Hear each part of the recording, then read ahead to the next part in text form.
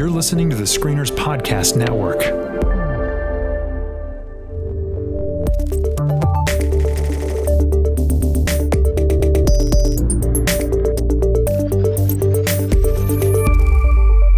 Well, welcome back to the Next Trek podcast. Every week, we break down the latest episode of Star Trek Discovery and give our thoughts on the final frontier. My name is Chris. And I'm Tyler. And I'm Kate. And this week we're talking about Star Trek Discovery finally. I'm so excited. Like, we are back, guys. It's back. Oh. And you know, I really wish that we had a better episode to talk about. I wish, you know, this was kind of a disappointment. Such a downer. Such a downer of an episode. And you know, the internet agrees. This was pretty lame. I don't know why they're coming back for a second season, but I guess we have to talk about it. So season 2, quick summary. 7 mysterious signals have appeared throughout the galaxy. The Enterprise was damaged on its way to investigate those signals. So Captain Pike, this is where we met them at the end of the first season. Captain Pike takes over the Discovery to discover the source and meaning of those signals. So that's looks like our season arc. We know there's a couple things I didn't mention because it hasn't come up yet in the actual series. Spock's gonna somehow be involved in all of this. We're gonna meet him. We don't know how much. He's not in the opening credits, so Ethan Peck is not a series regular. But yeah, so this is feeling more Star Trek to me than Discovery Season 1 did. We're seeking out some new life and some signals in space, and there's science and math, and it's gonna be great. There's science and math. That's right, absolutely. So should we give our general impressions of the first episode and then maybe do a breakdown? Yeah, really quick. Chris, what did you think? What were your reactions? Oh man, look, I think I've fallen in love with what's his name, Anson Mount. Is that how you pronounce his name? Same, Anson Mount. Yep. Anson Mount. He plays Pike. Man, he's a good-looking man, and he is also he just kind of takes he just kind of the moment he gets on screen. I kind of felt relief. There's some interactions he has, specifically with the bridge crew, where they finally introduce themselves, and I feel like they are actual. I won't say humans; they're not all human, but they actually are. They're people. They have, I don't know. They have importance and weight, and names, which we haven't gotten. And I think that is the most important bit there, is that they suddenly now, instead of just being referred to like a last name, they now have full names. Anyway, I just like the attitude of this season. I like the overall tone of it. It is we are boldly going to search, and we're not at war. We are exploring, and we are looking for truth. And that kind of attitude for me is what Star Trek is, what I've been looking for in a Star Trek show. Now, it remains to be seen if that will end up the way at the end of the season. But so far, this first episode feels hopeful to me. And that is a big relief after last season's kind of downtrodden, very much gray, shades of gray, full-on season attitude. So I'm ready. I'm excited. That's my initial reaction with this first episode, is that I was smiling, enjoying, laughing, and cheering through most of it. Absolutely. Kate, what about you? Well, my initial reaction was, damn it, Jim, there was Star Trek in my Star Trek. Oh, finally. How dare they? I know, right? This felt more like Star Trek we're used to. It still feels like Discovery. It still feels like its own thing, but it had more of a traditional Star Trek vibe to it than the first season did. Echoing Chris, there is definitely a sense of fun throughout this one.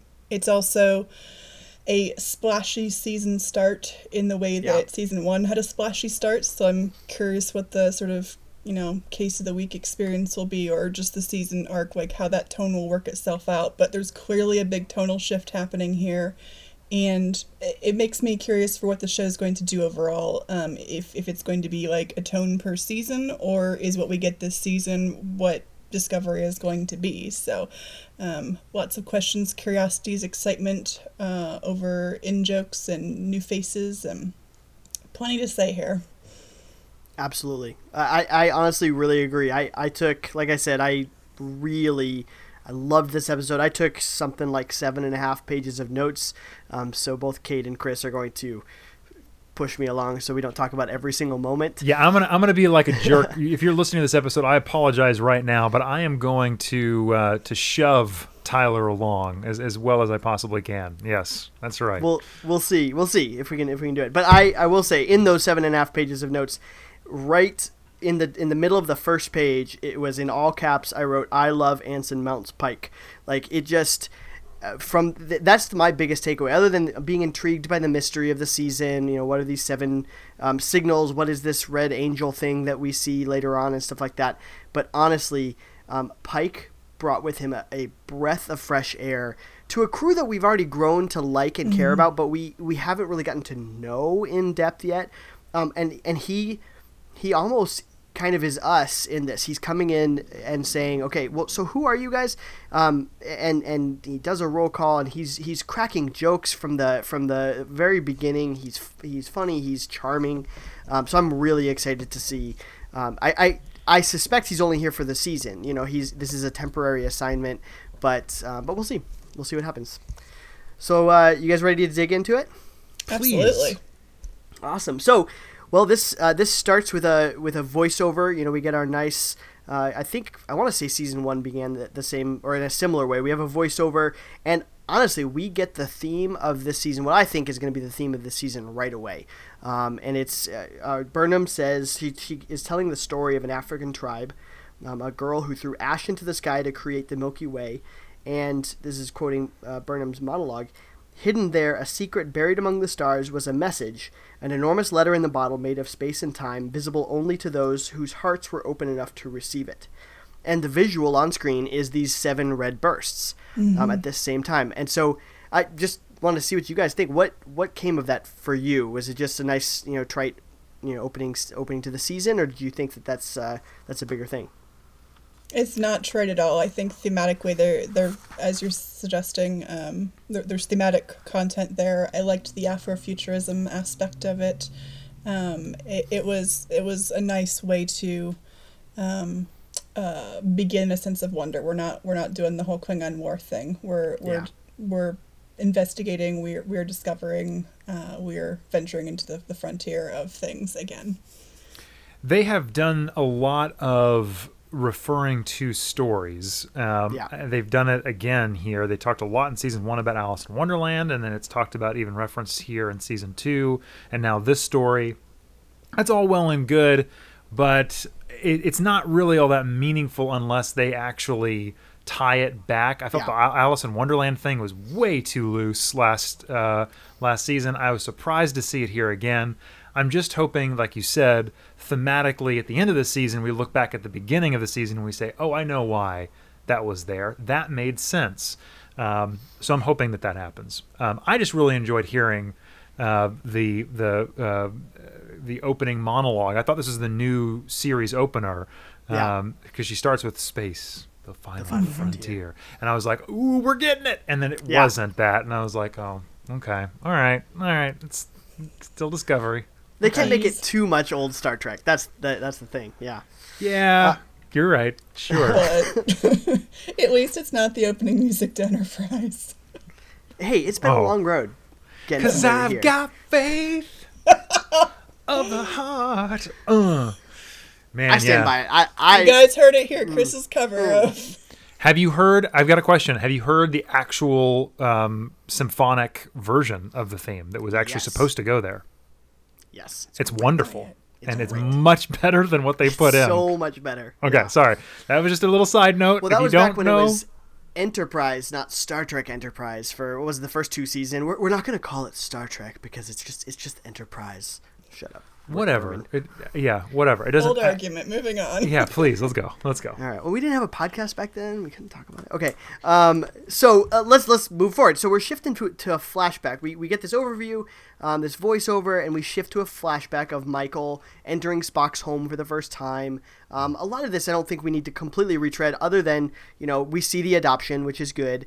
What I was really intrigued by was their choice of how they introduced Spock into this season, and I'm just gonna say, it's Sarek and Amanda saying, "Hey, Spock, your new adopted sister. It's really wonderful," and he is a butthead to her. Yeah, he shuts the door right in her face, right? How logical was that, Spock? Jeez.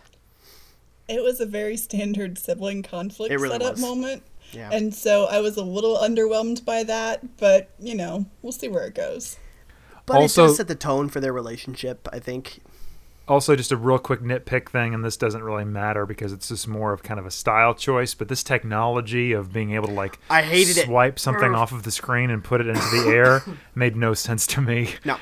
So how does that actually work practically? And you it was weird. Gracefully just toss it into the air. Ugh, no. It was techno porn. Yeah, honestly, this cool thing that we can do, and it doesn't really serve any significant purpose. But yeah, it did look cool, of course. But it's one of those but the moment it's just swirly lights. But the moment you think, how is that supposed to work? It doesn't work. So we see that. Anything else to say on Spock's relationship other than he's a butthead and it's kind of very typical sibling stuff? All right. We then pick up right as last season ended. We get the Enterprise. The big drastic part of this is they're contacting the Enterprise. They can only use Morse code, I think, to even handle it. Wonderful Tilly moment, by the way. There, we've all done it. We've been in a crowded room and we start just yelling, and then everybody gets quiet, and then all of a sudden you're yelling to this room. It was a wonderful Tilly moment. Yeah, it was so great. This was a good Tilly episode. It wasn't too much Tilly. It wasn't so overblown, but she's got some good emotional moments, some good cathartic moments, and it starts nicely off with talking too loud at the beginning. Mm-hmm. The significant thing, the thing that seems shocking to me, and I'll kind of get into this a bit more later maybe, but the Enterprise has been completely knocked out of power, and we don't know why. Yeah. It's damaged beyond repair, which has led to Pike needing to beam aboard the Discovery and take command, and we get that, and we're skipping ahead just slightly, but Sarek says something really briefly, just as Burnham leaves to go to the transporter room. He says, "I never expected to see Spock again," and she says, "Me neither." Mm-hmm. So something has happened. Yeah, well, and that's even.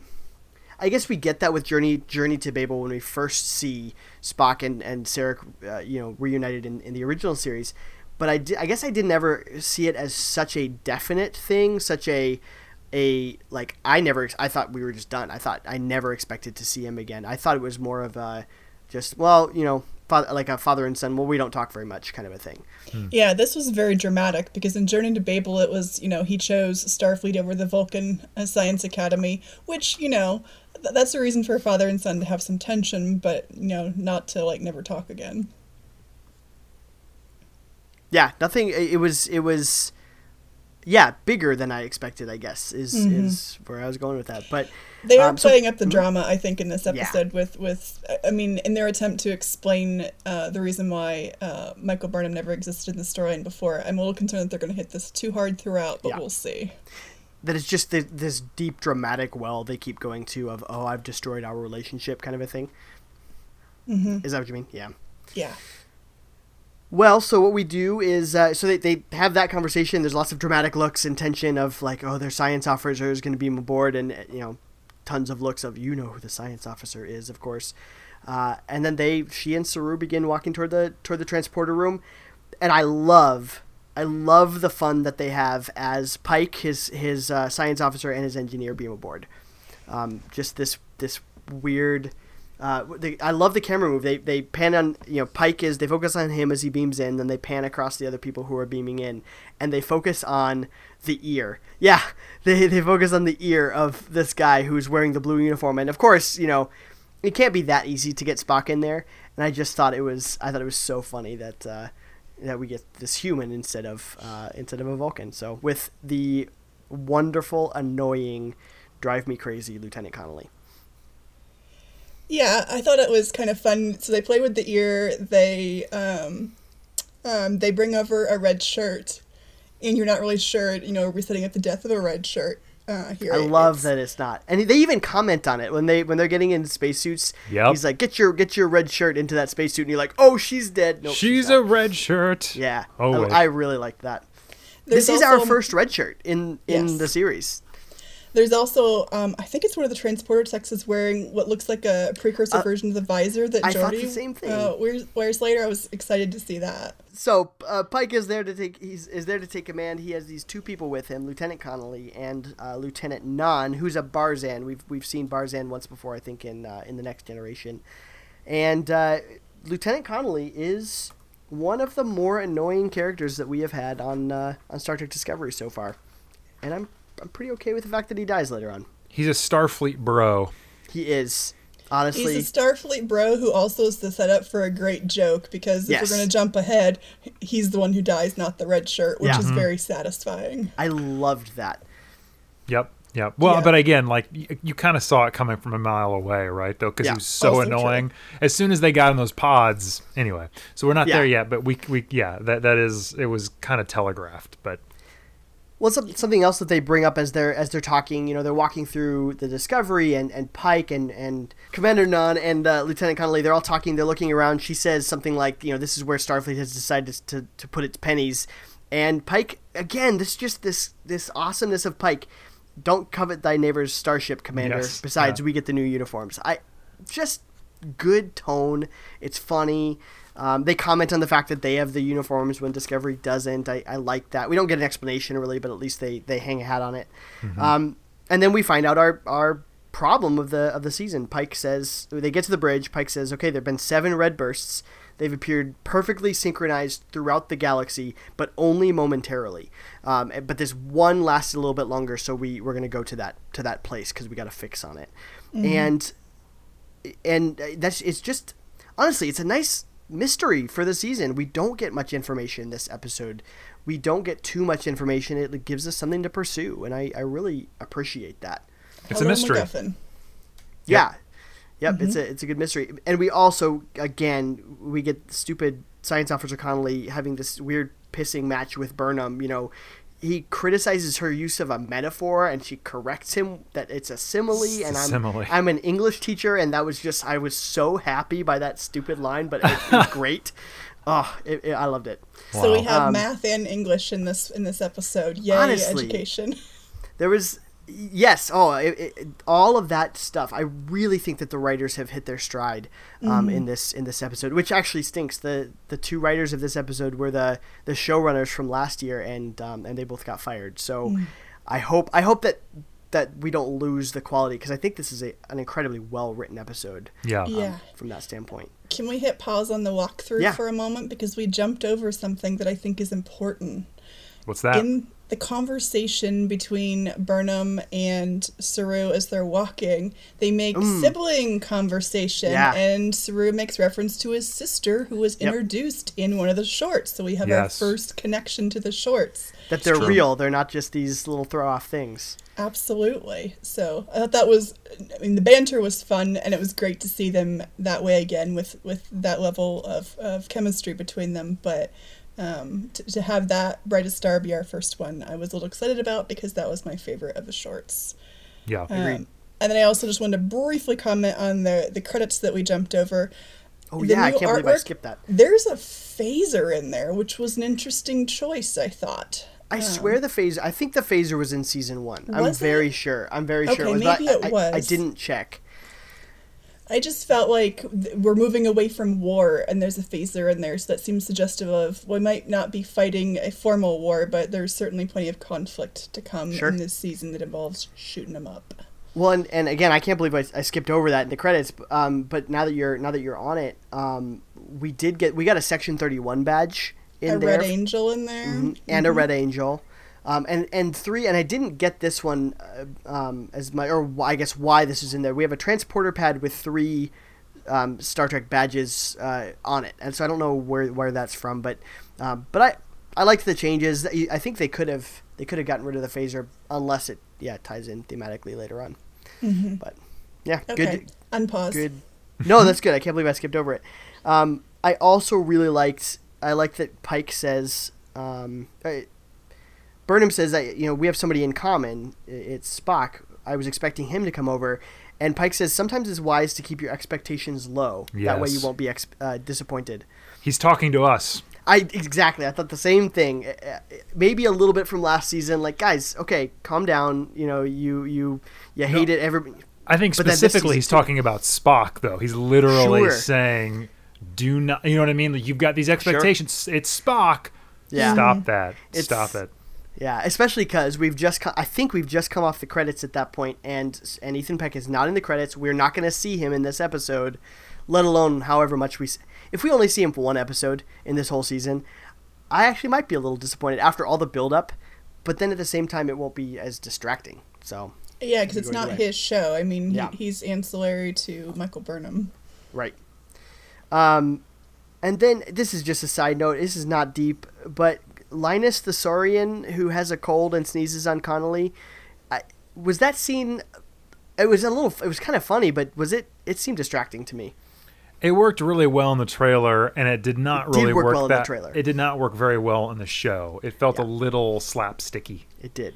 Entirely. It was like Guardians of the Galaxy a little bit straight into the show, and then it was also an extension of the pissing match between the old crew and the new crew. Right. Which worked, and I liked that, Connolly, who's super annoying, gets really bad sneezed on, but other than that, it was kind of like, okay, that's fine. Yeah. It happened. Can I bring up now my first big prediction for the whole season? No. Yeah, no, of course. Big. This is big. Chris, you need to put some major music into this. This is dramatic, and I'm 100% right. So Pike says, right after this, right as they get onto the bridge, Pike says, we are on our way to investigate when the Enterprise suffered catastrophic systems failure, which Stamets says was not supposed to be able to happen. I 100% predict Section 31 sabotaged the Enterprise to arrange this whole thing, and that the Hiawatha, getting the Discovery to the Hiawatha to that asteroid field was also a part of that plan. And so our Lieutenant Jet, I think Jet Reno is her name, played by Tig Notaro. She actually knows amazing. More. She's so good. I love Tig Notaro anyway, and I was kind of skeptical about her role in this. Fantastic in this. Mm-hmm. But that's my theory. Section 31 sabotaged Enterprise to arrange all this to happen. It's so interesting. So just really quick, this is kind of just clarification for myself. You've watched this now 3 times. I've only seen it once at 1.5, basically. So the story that is told is the Enterprise was on its 5-year mission, just out exploring the universe, totally missed the Klingon War. Kept away, told not to return, it sounds like. Yeah, and so, but now they decided to come back because of the red bursts? That's what it sounds like, yeah. I just didn't understand why they turned around and came back. So, because what happens is... And they were so close that they were on the way to Vulcan, basically. I mean, that's close to Earth. Right. So that's the thing is I guess they were on their way back after it seems like this is like a month after the war. It just seems weird to me. That timeline has been unclear because they kept saying like after the Paris Accords. So is that a few months after the war? Like they did a ceasefire and then we have the Paris Accords. We don't really know the full timeline. But my question, my basic question is this. So you're saying that on its way back to Earth, somebody deliberately, you think Section 31 sabotaged the Enterprise. Interesting. Mm-hmm. Okay, all right. Or it's Spock. Like I did think Spock, but why would he be gone then? So I think it's got to be Section 31 because we know that they're involved in this season because Giorgio is back and stuff. You want to know what my prediction is? Yeah. Okay, here's my prediction. Last season, they wrote themselves into a hole, and they needed to not show the Enterprise more than like a split second because they couldn't build that sucker. So they just went ahead and said, "Oh, it's useless." Because you see it like dropping out of warp, and you know what I mean. Like it feels, it doesn't feel like it's a ship under duress at the last. It seems as though it's flying in, and it stops right in front of them. Yeah, and it's like, oh, they're navigating here. So my prediction is that like, well, we can't really use the Enterprise and we need to have this excuse and blah blah blah. Okay, the Enterprise it needs to be repaired. Oh, okay, great, fantastic. So we can't use it. Yeah, that's my prediction. But okay, it's possible. I will say from the interviews with Kurtzman that I've listened to or read, he said they actually made the decision to bring Spock in way early in season 1. So I don't know when that is and what that means, but he said that I think they said specifically we meant to bring the Enterprise in way early in season 1. Like the decision was made. So they were already planning ahead for 2. And here I don't know why I'm being the pessimistic one here tonight, but the moment that they decided to relate Michael Burnham to Spock was the moment they brought up all that stuff. Yeah. So it's true. At some point. So I'm going to push back and say Section 31 did not sabotage the Enterprise, but they might be responsible for Pike coming over in some fashion or another. Because I feel like there are a lot of questions about why the Enterprise is in Vulcan. When did Spock leave the Enterprise? When did he see the red light? Like there's too many questions that we don't have answers to. Well, and is Spock working with Section 31 and that's how they know about it? Or who knows? You know, there's a lot. Because I could see Spock working for Section 31, even just because he doesn't tell anybody anything. So who knows? He could be super secret.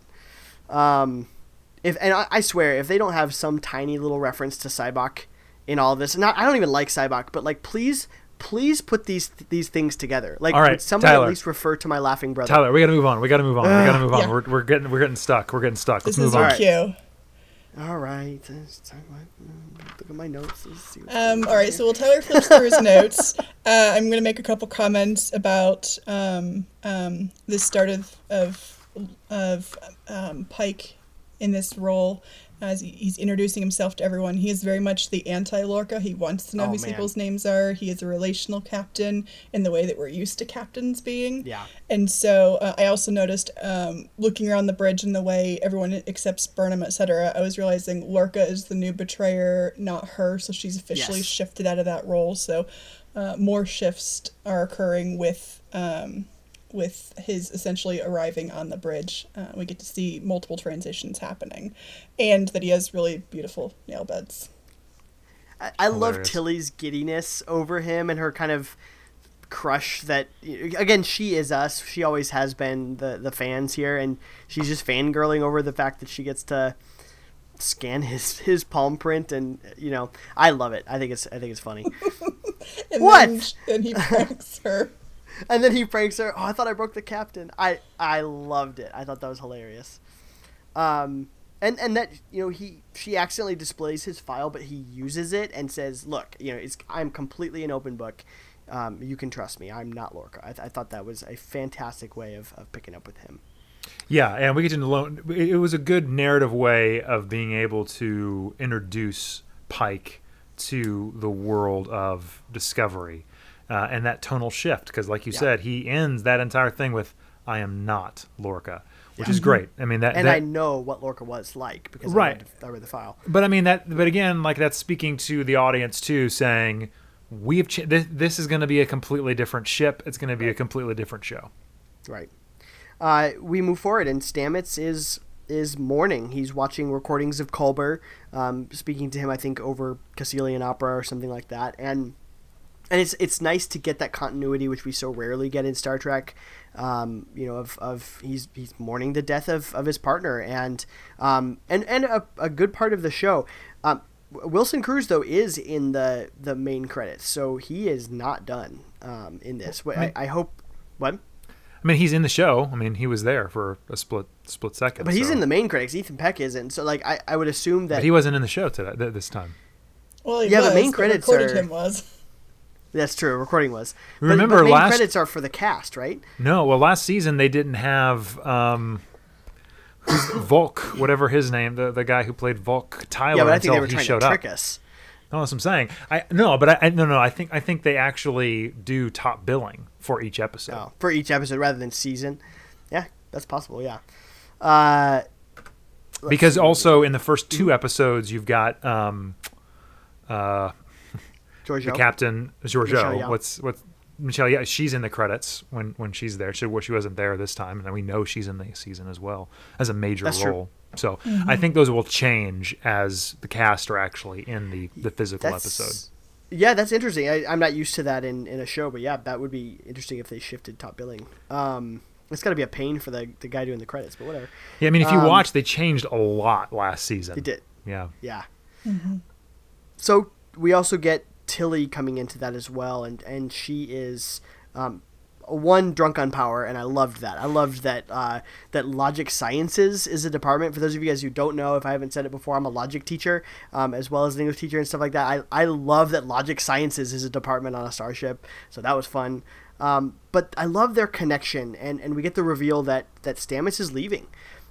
He's partially out of he's haunted by this place that his partner was in and died in, but then also something that was strange, and I feels like, I don't know, something a power move by the Vulcan Science Academy. They offered him a teaching post, but he's a human. It's weird that he would be taking a teaching post there. So it makes me wonder, did they just want their hands on the spore drive because the Vulcans are... Yeah, because it's a permanent position. It's not a visiting position or an honorary thing. So there's something up there. Vulcans play a deep game. Right, they do. and so whether that gets really explored or not is just more, it's an interesting question. But I love their relationship. She cannot bear to let Stamets leave. And so I'm excited to see that. He's more tender with her than he was at the beginning of last season. He says there's some remnants of the spore drive hippiness, which I kind of like. He says, "Tilly, you are incandescent," and then, "Please repeat after me. I will say fewer things." And I just thought, hilarious. It was good. Well played. Yeah. We shift back to a conversation between Burnham and Sarek as she's reading, like as you alluded to, Chris. She's reading Alice in Wonderland, or Alice's Adventures in Wonderland, and we get some more depth to their relationship between both Sarek and Burnham, but also Spock and Burnham. And there's some pretty weighty things said and all that. What did you guys think or take from that whole scene and conversation they had?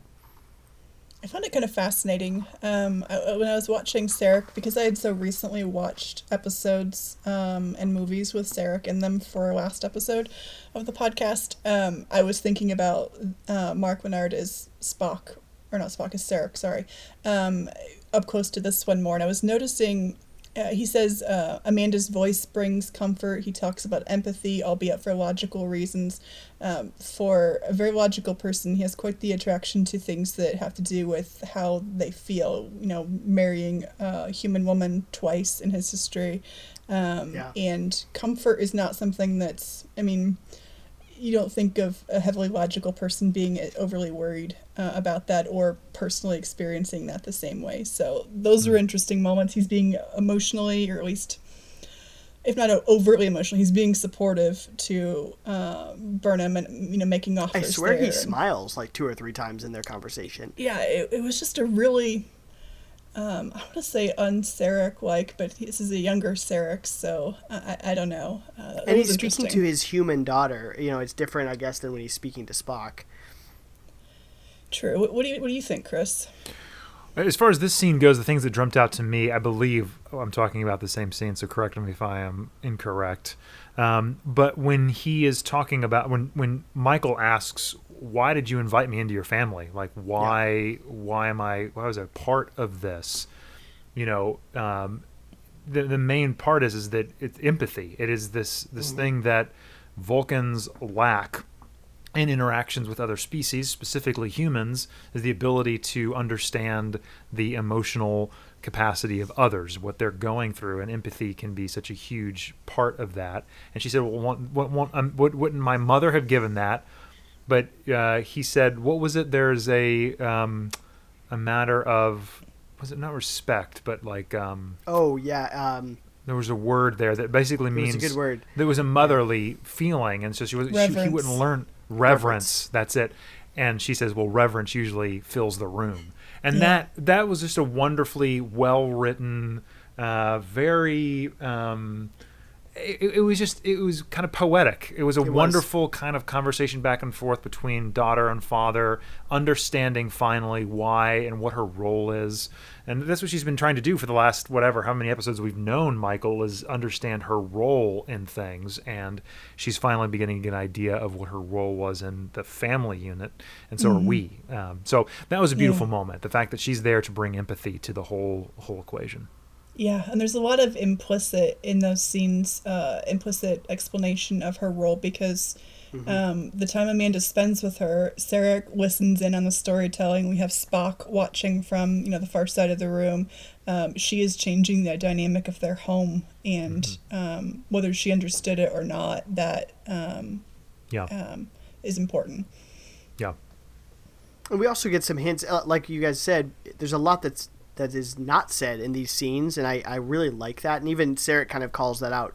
And just, from what you're not saying, I'm getting a sense that there's more to your relationship than I know.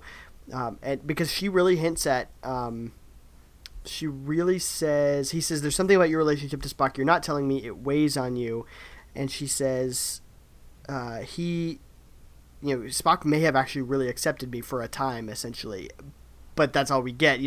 There's more than we know, and that's what's going to be explained when Spock comes in, at least a little bit. So I'm intrigued by that stuff that they set up, as well. Yeah, it introduces the personal mystery of the season. We have our ship's goal. We have, Spock's mystical stuff he's got going on, but this is the personal arc in many ways. Yeah. Well, moving forward, we've already mentioned the sound off that Pike has them all do. In fact, I remember it happening earlier, and now that I look at my notes, it actually happens later in the show. But I love when they're doing the sound off, when he's asking for all of their names, he says, "Skip your ranks; they don't matter." And again, I think it's so wonderful and telling for Pike. Just he does not. He cares about the people he is serving with. He does not care about their ranks. He doesn't care about their function in the ship. He cares about who they are. Mm-hmm. Yeah, I found I loved that scene. It was wonderful. I kind of got a little bit emotional.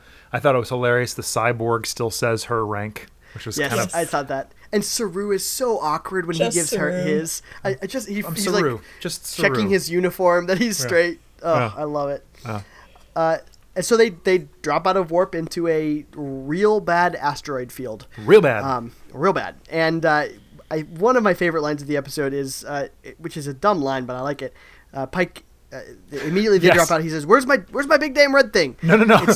He said, "I expected a red thing. Where's my damn red thing?" Yes. This is such a great moment of just almost. I mean, very Will Shat. I mean, just really William Shatner at that moment. Like, I expected a red thing, and it's great. It's wonderful. Oh, it was good. The rapport. I hope to see more of this throughout the whole thing. Of just his comedy. He's a funny guy. They land, or they get into this big asteroid field, and we have to go land on the biggest of the asteroids because there's all this weird gravity stuff. We can't fly in, we can't transport in. Nothing in the asteroid field is acting the way that it should, and I again intriguing because what it made me think is, are these bursts actually affecting this area of space, or were they created by this type of space? So I wonder, are we going to, Kate, you alluded to like the structure, are we going to get an episodic structure? Are we going to be looking for each of these 7 bursts as we go through? Is that going to be kind of how we go? Didn't they say they were already gone? And this one was too, but it just had lasted longer. So I don't know, are they going to go to each of the locations that they had scanned? I don't know. Unclear. I'm intrigued. Yeah. But we also find out that the asteroid field has caused a huge reaction in the mycelial network, the spore drive, which I thought they had kind of put away for the season. So the spore drive isn't completely gone. Even in the previews, it looks like Stamets is getting himself plugged into the spore drive at least at one point. So we're not done with that. And then, unless there's something I'm skipping that you guys want to talk about, we get into basically the most J.J. Abrams sequence that we've gotten in Discovery so far, so they get into these pods. They can't transport down, they can't take a shuttle down, they can't move the ship in, so they have to take these little tiny one-man pods and pod race through the asteroid field to get to the I did skip. There is a Starfleet ship on the biggest of the asteroids. The USS Hiawatha is down there, and so they've got to go and see if there's anybody alive. So that's there is a moment of tension, probably the first moment of tension between the new captain and the Discovery crew, and that he says, I want to go down there, and then they're saying, well, it's pretty dangerous, and he's like, no, I'm going to go down there, and we're going to save lives, and they're like, look, we agree with you. We're just trying to be smart about this. And even none of us would dare abandon our Starfleet brothers, she says. Right. It was good. Good moment. Which I just made the connection. That has got to be coming from his I guess essentially impotence in not being a part of the war. Yeah. And now I didn't make that connection. They hit that throughout the episode multiple times. And that was definitely one of those moments where you could see there was something more emotional behind just a captain, protesting about going on an away mission or doing his duty by his fallen brothers and sisters. Yeah. So yeah. I really like that. This is I'm telling you, I'm going to go on a limb. This I think was the best written episode of Discovery we've had so far. And it's moments like that where I've seen it 3 times, and now that we're talking through it, I'm making these connections that I really enjoyed. But yeah, this is the most Abrams moment of the whole series so far. What did you guys, Chris? I'm gonna say you're a pretty decent sized fan of the Abrams movies. What did you think of this whole sequence? Oh, it's fantastic. Yeah. It's just as good as anything you're going to see in the theaters. I'm blown away by as we say, the money that they put up on the screen. I mean, you could see that money. It was like big time money right now, and it was really well done. It was a thrilling sequence. It did feel a lot like that sequence in Into Darkness. Into Darkness when Kirk and not is it Kirk and Khan are flying through space towards the enemy ship, remember? And they're having to like duck and weave around particles and space debris and all that stuff, and then Khan's suit gets dislodged, and then Kirk has to go. Harrison? Sorry, He's John Harrison. Yeah, he's not. And then Kirk has to get him. This felt a lot like that because almost the exact same beat. Michael has to save Pike because Pike gets dislodged and his helmet won't come down and he can't eject and blah blah blah blah. So a lot of techno babble, but there's a lot of wonderful moments. Again, the bridge crew actually being used to good effect here. So good. So there's conversation happening back and forth on the Discovery and on these pods. We get like you guys said, that moment when the blue guy dies in the pod because he's a jerk. It's what happens. And the bridge crew, like you said, the bridge crew has to work with them to eject Pike, to help Burnham catch him, and to stop or to turn on the thrusters right at the right moment. But it's fun too. I mean, there's banter and Discovery's got you, right, ladies? I loved it. Yeah. We're gonna figure this out. So it's a great, fun, exhilarating, if not silly, but still it's an exciting moment. Yeah, and then Pike gives orders twice, and whenever the science officer doesn't follow them, oops, he's splat bug. But when Burnham doesn't follow them, everything turns out great. So it's all good. She is our hero. Of course, that's how it works. So who needs orders as long as you're the cool person? Right, as long as you've got top billing. Yes. That's right. And you're going to be back next episode, you're good to go. Yeah, unless it's Game of Thrones, top billing doesn't matter. It's absolutely true. Yeah. Kate, just because you are, I think, a bigger Star Wars person than either of the two of us, I think so. Go ahead. We'll see where you're going with this. Chris is giving me a look, everybody. Where you were first going, a bigger Star Trek fan. No, I said it wrong. Whoa, bro. Like, come on, we're all equal here. Obviously, I'm lesser, but you two...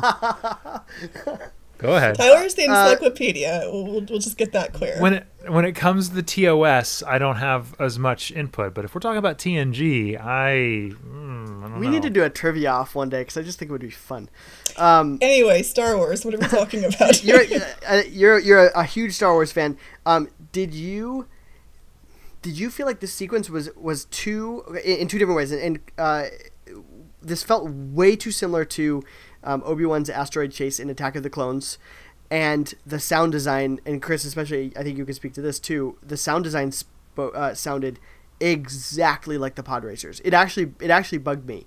The second time I was watching it, I was taking notes and not watching, so I was listening to it more, and I actually looked up and I was like, these are pod racers I'm listening to here. Is that just me being nitpicky, or did you feel like it was a little too close? It's you being nitpicky. Yeah, I'd say nitpicky for this one, which is okay. You love Star Trek. It's okay. You can defend it. It's okay. We're okay. And so they land on the asteroid, and it's good, and everybody wins, and a giant monster comes out of a cavern and eats the Millennium Falcon. Never mind. Honestly, was waiting at one point for the space slug. I was waiting. For the audience who doesn't have the benefit of the video feed, Tyler is actually wearing a Millennium Falcon t-shirt. He is betraying Star Trek, so unbelievable. I'm just reference to Star Wars, and I made it work, so it's fine.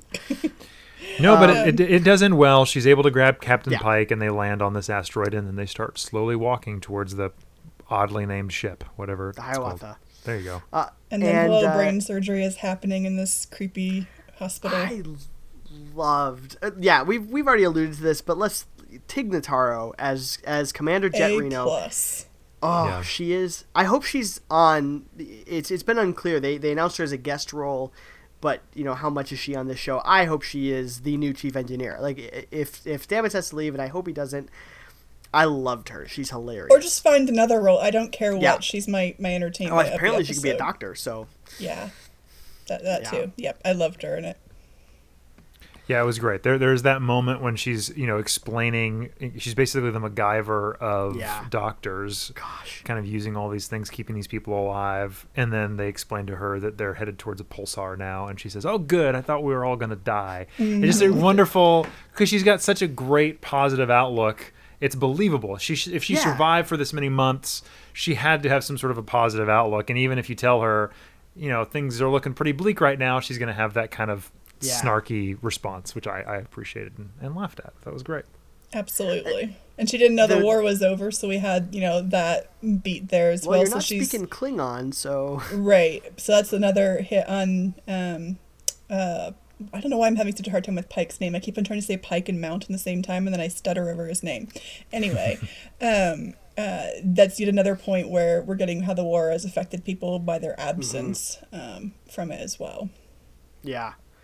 The question that this scene sort of brought up to me, she doesn't know that there's been this gigantic red burst that can be seen from across the galaxy. Is that just because she's stuck inside and isn't looking at her sensors? Or I honestly, with all of the stuff swirling around to get them to this point, it does make me wonder if there's a reason she was there in the first place, or if there's something deeper to Commander Reno's presence. Like she maybe does know what's going on, or she's Section 31 or something like that. Is that again me being paranoid or?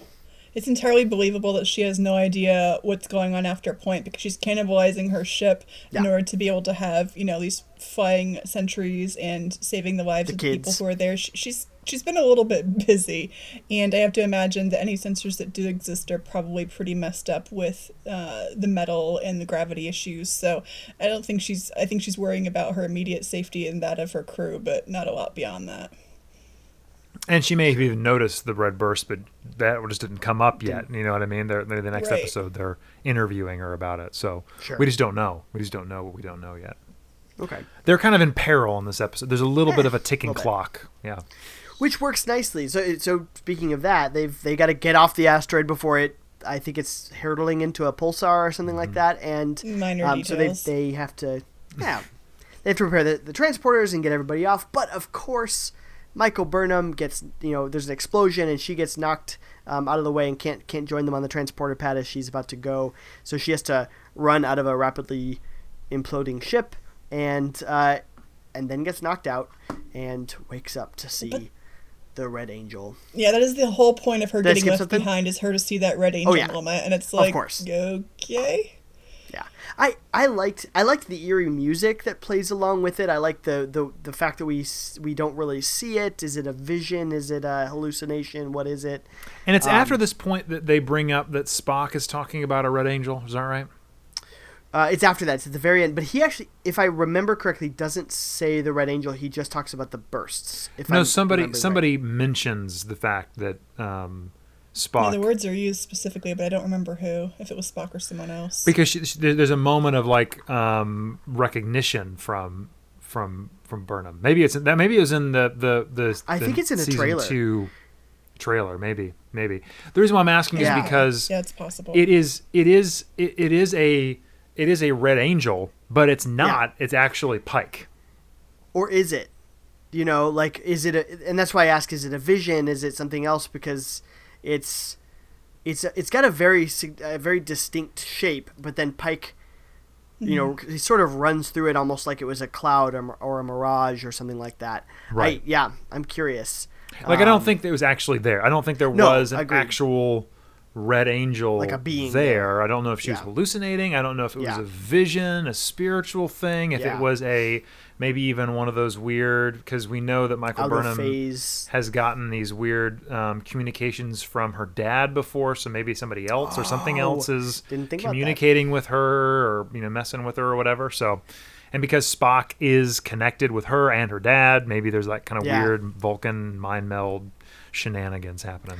Yeah. Oh, I didn't think about that. Those Vulcans are always up to shenanigans. Totally. They all act like, oh, we're so logical, and then they're all pain, you know? It's a cover story. Totally a cover story. It is. It is.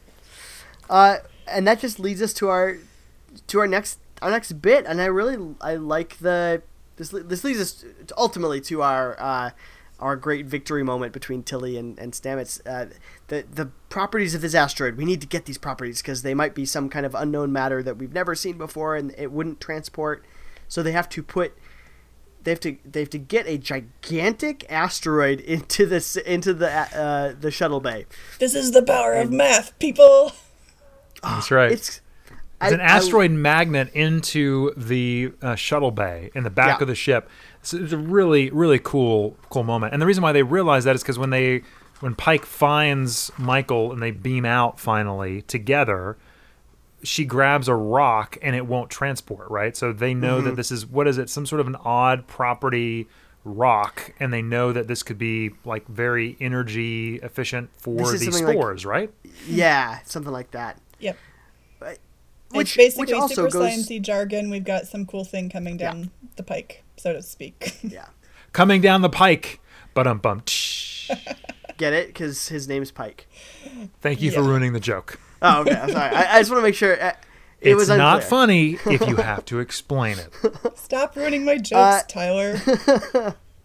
I can't help it. They're just right there to ruin. Yeah. Pike, so we then shift, into the ready room, and Pike hates it. And I love that he hates Lorca's ready room, because we hated Lorca's ready room. Like, it's this intimidating thing. He makes everybody stand. There's no chairs. And the stupid fortune cookies. But even with that, he picks up the last of the fortune cookies, and it's like the last vestige of Lorca is there. And we get the nod to the cage if you read the text on it. Mm-hmm. Yes. Yeah. So the text on the fortune, not every cage is a prison, nor every loss eternal. And I think, obviously, a callback to the cage and Pike's thing. And I hope that they talk about that later in the season. What is the cage, for those who maybe are listening and don't know? The cage is the original title of the title of the original pilot to Star Trek, which actually never aired, but it tells the story of Captain Pike being locked away by these supremely mental beings who can the Telosians. I always grew up, them and the Ferengi, we called them buttheads because they had these huge heads that big had old butt cracks heads in the back, and they can project these, like, whatever they want people to see mentally, and it's called the cage. He's locked in there, and they're trying to keep him in a zoo, basically. Cool. So I think it's a reference, but I think it's even more the second half. So it's not every cage is a prison, and then the second half, nor every loss eternal, and I wonder if that's kind of some more theme for the year. We've or even referring back to last year, we lost Lorca, we lost Georgiou, we lost Culber. We lost Tyler, I guess, technically. So I'm intrigued by that. But we now get the fact that Pike is now he's with the Discovery. He's the captain of the Discovery. He's wearing Discovery uniform now. And wasn't there a moment, though, in this at some point, and I know we've kind of really fast-forwarded a lot through the back half of this episode, but wasn't there a moment when Pike said, "My mission is over," to... I did like that. To Saru, and gave the chair back to Saru. And now at the end of the episode, he's like, actually, I'm staying on until the Enterprise gets fixed, so I'm going to be here for a little longer. And he's in, like we said, he's in the Discovery outfit. He took away the new outfit, which is odd. I was kind of hoping maybe by the end of this episode, all of them would have the new uniforms, but I was not. Too. I was hoping it would shift completely to that, but there was some. I don't think it was anything official, but somebody had written something up saying, well, maybe these are just like the working man's uniforms, and then the prestigious starships like Enterprise get the nice new ones. But then why are the admirals wearing it? So whatever. But were you kind of saying, why did he say it's the end of my mission to Saru, and then he's the captain again? It just feels weird because is it the end of the mission? I thought they were supposed to be exploring these 7 red bursts, and now because it wasn't there, he was just saying that's over now. I was kind of okay with it because I got the sense that it was this first mission was just to get to this one, see what's going on, and then I think he assumed he's going to go back to Enterprise and Enterprise will be fixed, but then he says something like, there's too much damage to the Enterprise. The Corps of Engineers has no idea when it'll be repaired, so I'm staying on. Got it. Kate, did you bump on that as well, or did that come through to you? Yeah, that's the way I read it, the way you explained it, Tyler. Of course, it's the way that I explained it. Guys, you're giving him too much power. I'm so good. You gotta disagree just a little bit with him, because when you do that, you're just inspiring him to be. I'm setting him up for his next fall, Chris. That's what this is. Oh, good. Okay, so rude. And that just leads into a nice, we are wrapping up everything here, but it leads into a nice conversation between Pike and Burnham. He opens up a little bit more about the difficulty that even Spock had with being away from the Klingon War, and asking some very Spock questions. Where's the logic of staying away if there's nothing back to come to? Because the Enterprise was, Burnham I think says the Enterprise is a I don't know if it was a weapon or something of last resort, and it is logical that you stayed away. But that Pike says, Spock sees logic as a beginning, not as an end. And I would actually argue that's a little out of character for Spock. That's where Spock ends up in the undiscovered country. When we first meet him, Spock is not there. He is not that mature to say that much beyond logic to say logic is the beginning, not the end. But baggage. Would you agree after we've gone through all this, or what? More original series baggage to deal with. We're being bound by, because I think in this story that sentence works really well, but when you suddenly step into the larger through line of Spock's history, that's what gets you in trouble. Yeah. And from there, I mean, she really asks. She's been asking a couple other times, "Can I go see Spock?" He made it seem like Spock was actually with the Enterprise getting it repaired, but then now she says, "Okay, we're back." They're looking at the Enterprise, I think, out a window, and she says, "I want to go see him. I want to go see him." And he says, "Well, I just granted him leave. He had all these months of leave built up, and he seems to be really disturbed by something, which we find out is these 7 bursts. So I gave him leave." What did you think of this whole? We get to the Enterprise. We are on the Enterprise for the final scene of this episode. Was it a letdown? Was it exciting? Was it cathartic? What did you guys feel? Kate, what did you think about? We see Spock's quarters on the Enterprise. So it feels very much movie set Enterprise. Mm-hmm. Not any of the and by movie set I even mean more like the newer movies, not the early movies. Yeah. In many ways, his room is an Easter egg collection of references back to Amok time and other things that happened. I felt a little weirded out by. In fact, I was expecting more Burnham. Easter eggs. Well, yeah. I felt a little weirded out by her just like going, yeah, I'll go read, his personal logs. There's no biggie weird privacy invasion about this. It just seemed a little invasive for somebody she has no relationship with to go, hey, brother, I'm going to read your stuff while you're gone. Yeah, agreed. I think... I mean, it's of course, it's just there to set up, oh, shoot, he has this personal log in which he says the same thing. But yeah, I felt it was like, I feel like Pike would respect Spock a little bit more than you're obviously going over there to go through his stuff. Like, there's no, he's not there. Why are you going over there? But And she just it doesn't seem like they have the kind of relationship that she's the sister going through her brother's stuff. So in some ways, it just didn't. While it was cool to see his room and the stuff in it, it just didn't feel like it fit as well. It felt very much like and we're setting up the next piece, but the way that came about didn't quite work for me. Agreed. Chris, what did you think about that whole section? It was fine. Especially like the hidden Easter egg in his log was just really, again, like all she did was do this thing that she'd seen earlier and that was the hidden. It to me seemed her a little swoopy thing. The little swoopy, hand grab thing that he had done earlier in the episode as a boy. So it was fine. It was fine. It was obviously just a redressed set of Discovery. It wasn't like they had built the Enterprise. So for me, there was nothing too geeky to geek out about, other than all right, this is where we're headed. Yeah. So I'm ready to see where that story leads. There wasn't a whole lot there. Agreed. Well, honestly, I mean, is there anything else that we've missed, or do you think anything we haven't gotten a chance to talk about? I loved this episode. I think we are back to Star Trek. Anybody who did complain that Discovery wasn't Star Trek up until now, we're back. If they're complaining at this point, they're complaining simply to complain. Yeah, no, I think I had a blast in this episode. What a great way to get the season started. They open up a lot of mysteries for us to solve, a lot of adventure to go on, and some great new characters to kind of latch onto. So I'm ready. Cool. Kate, any last thoughts?